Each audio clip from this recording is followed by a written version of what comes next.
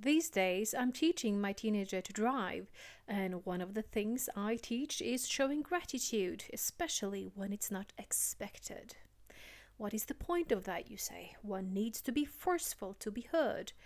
True, sometimes, and more often, gratitude is more powerful than you think. First of all, I teach her this because it calms her and it gives her confidence. This is something I've learned over the years, something I just know from experience and based on how I choose to live. Being a lover of more information, I googled confidence and gratitude and found an article on psychologytoday.com to confirm why gratitude fosters confidence. Here's what I found. This is Modern Small Talk, where I share with you my take on small talk and why it will give you more confidence. I'm Lil Neumann Hansen, and this is episode number 44 of the Self Leadership Through Storytelling channel.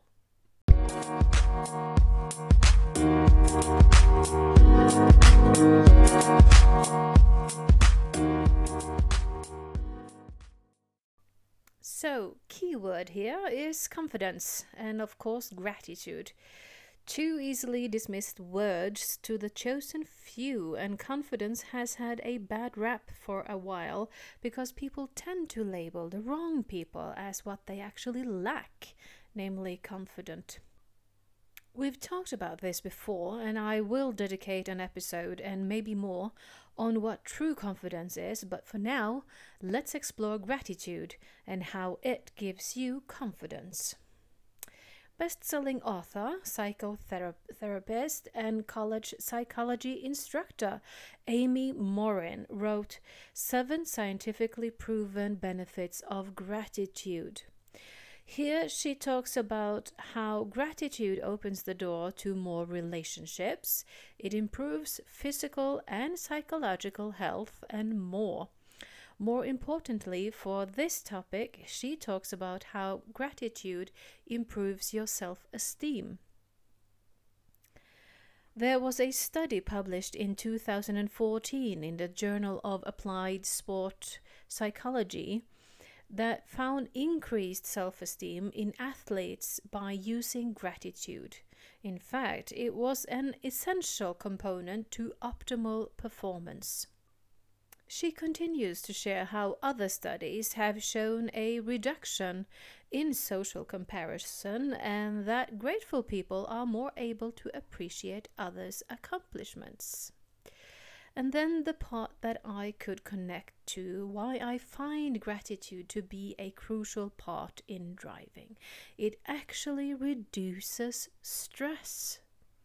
It has been proven again and again in research, she says, and it really makes sense to me. Actively choosing to be grateful and looking for what to be grateful for will calm you. Even war veterans with higher levels of gratitude experienced lower rates for PTSD. Thinking that being grateful is something flimsy and a way to not take things seriously shows that you never try the tool for real, because it's truly a tool for empowering your mental health. And as I worked with a psychologist and using tools I've gathered over the years for myself, the gratitude part was difficult for me to take seriously, like you might be having difficulty with right now. Or maybe you know someone who doesn't take it seriously, and it is clear as day, at least for you, that if they only use more gratitude in their life, they'd have a better life. Why is that? Why would it improve their lives? And more importantly, how do you practice gratitude? I've tried to do journals and of gratitude as I covered in the last week's episodes, and it really wasn't a fit for me. If it works for you, great, keep doing it. Do not change it.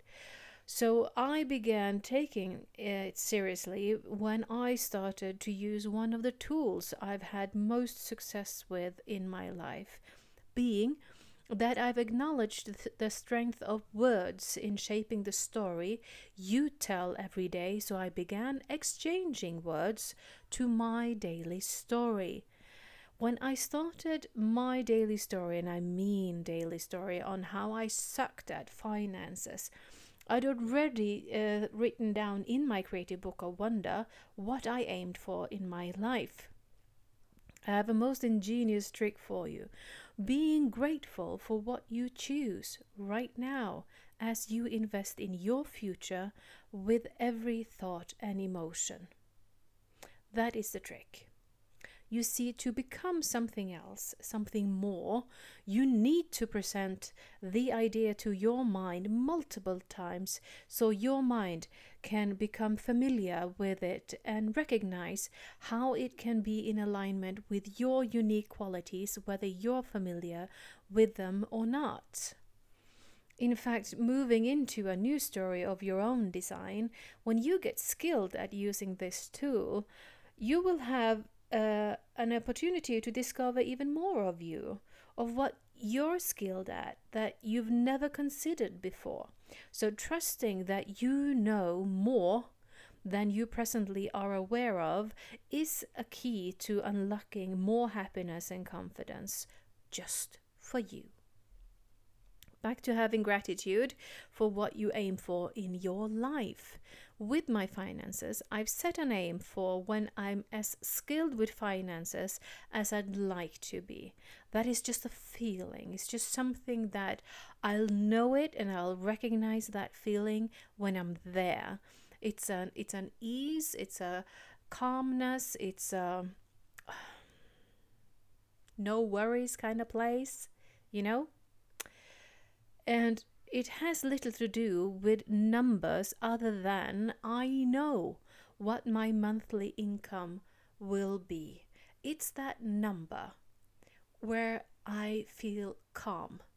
It's not the number where I feel overly excited, like I'd like to have 1 million every month. It's not that number. It's a number where I feel at ease with. It's not a number that I think is impossible, but it's a bit down the road, but it's a number that I aim for. And I believe it. I believe that number. I believe that number for me. Expressing to myself and virtually bathing in the thought and the feeling of calm and curiosity with money and finances, this mindset is where I enjoy the topic and acknowledge that the day where I've dreaded them are gone. It's that feeling where I can see myself thinking back, oh, I remember when I used to hate finances. That wasn't fun at all. I really enjoy how much I know now and how much more I can learn to empower myself. So that state of mind. This is a mindset that I keep checking in with, that story that I'm telling myself over and over again, because as you might start thinking now that, well, it's fake to start telling a story that's not true. Well, do you love the story that you're telling right now? That you tell everyone that it's just the way it is? This is who I am? Do you want to be the one who's disempowered by yourself because you're the one who disempowers you? You could, with the stroke of a few words exchanged from the words that you say today, rearrange your life in mere seconds by exchanging the story every day, looking for and wondering how you'd like to have your story told. It's not that you're supposed to go and tell everyone that this is your new life and you make tens of thousands of dollars or euros every week or something. I'm not asking you to lie.